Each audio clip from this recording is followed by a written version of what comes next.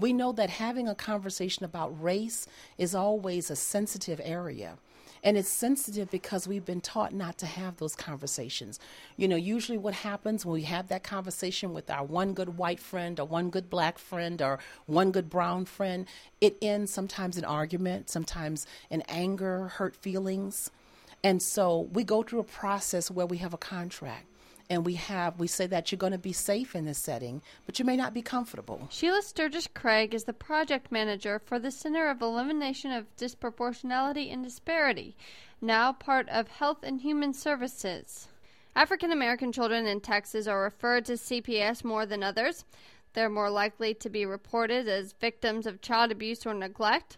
They're more likely to be removed from their homes and less likely to be returned to their families. They wait longer to be adopted than children of other races, or they age out before being adopted and placed in a permanent home. Some pockets of overrepresentation occur for American Indian and Hispanic children in certain counties in Texas as well. CPS refers to the phenomenon of overrepresentation of one race or cultural group versus another group in a system as disproportionality. For African American children in CPS, it means that race makes up a larger percentage of cases than the race percentage in the general population of Texas.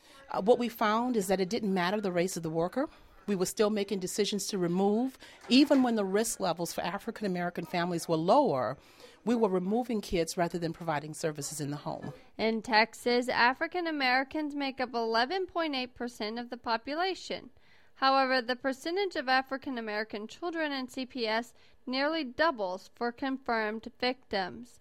And at some stages, the percentage more than triples.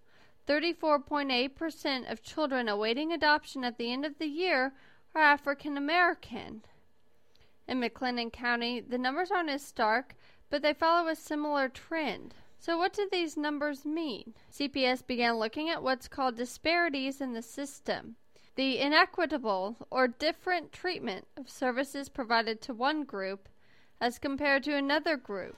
And so when you bring people of color who are predominantly poor into a system, but the system is not changing to address the needs of that community and are not trained to address the culture and the ethnicity and the traditions and the customs, then you're going to inadvertently maybe be inequitable in the way you serve those families. There's also thoughts that disproportionality may be systemic of a larger social problem.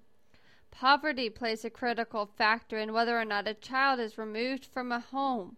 More than 6 out of 10 Texas children who are removed come from families who make less than $10,000 per year. And they in that town hall meeting, they had focus groups, and they looked at what were the reasons why families seemed to be coming to the attention of the agency. One of the things that they saw was that poverty in that area was rampant. There was a lack of jobs, there was no daycare, there were no major hospitals in that area, there were no services for families. So children came into the system and didn't leave because families had no way to access the services. Texas began looking at disproportionality in the CPS in the mid-1990s, specifically in 5 counties.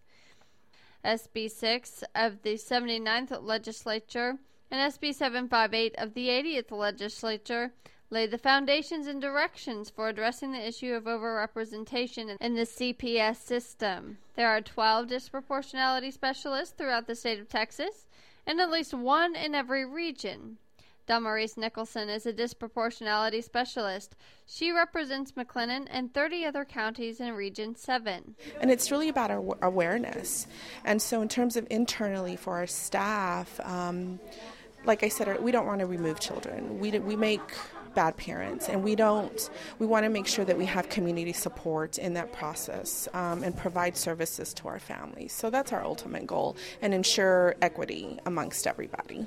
In addition to local initiatives in an attempt to improve services and eradicate disparities and disproportionality, the state seeks to increase the staff diversity and educate local communities. The Kinship Care Initiative, Faith-Based Initiative, and Family Group Conferencing, families can focus on their strengths, and it helps keep children in their homes. For KWBU News, I'm Jacqueline Davenport.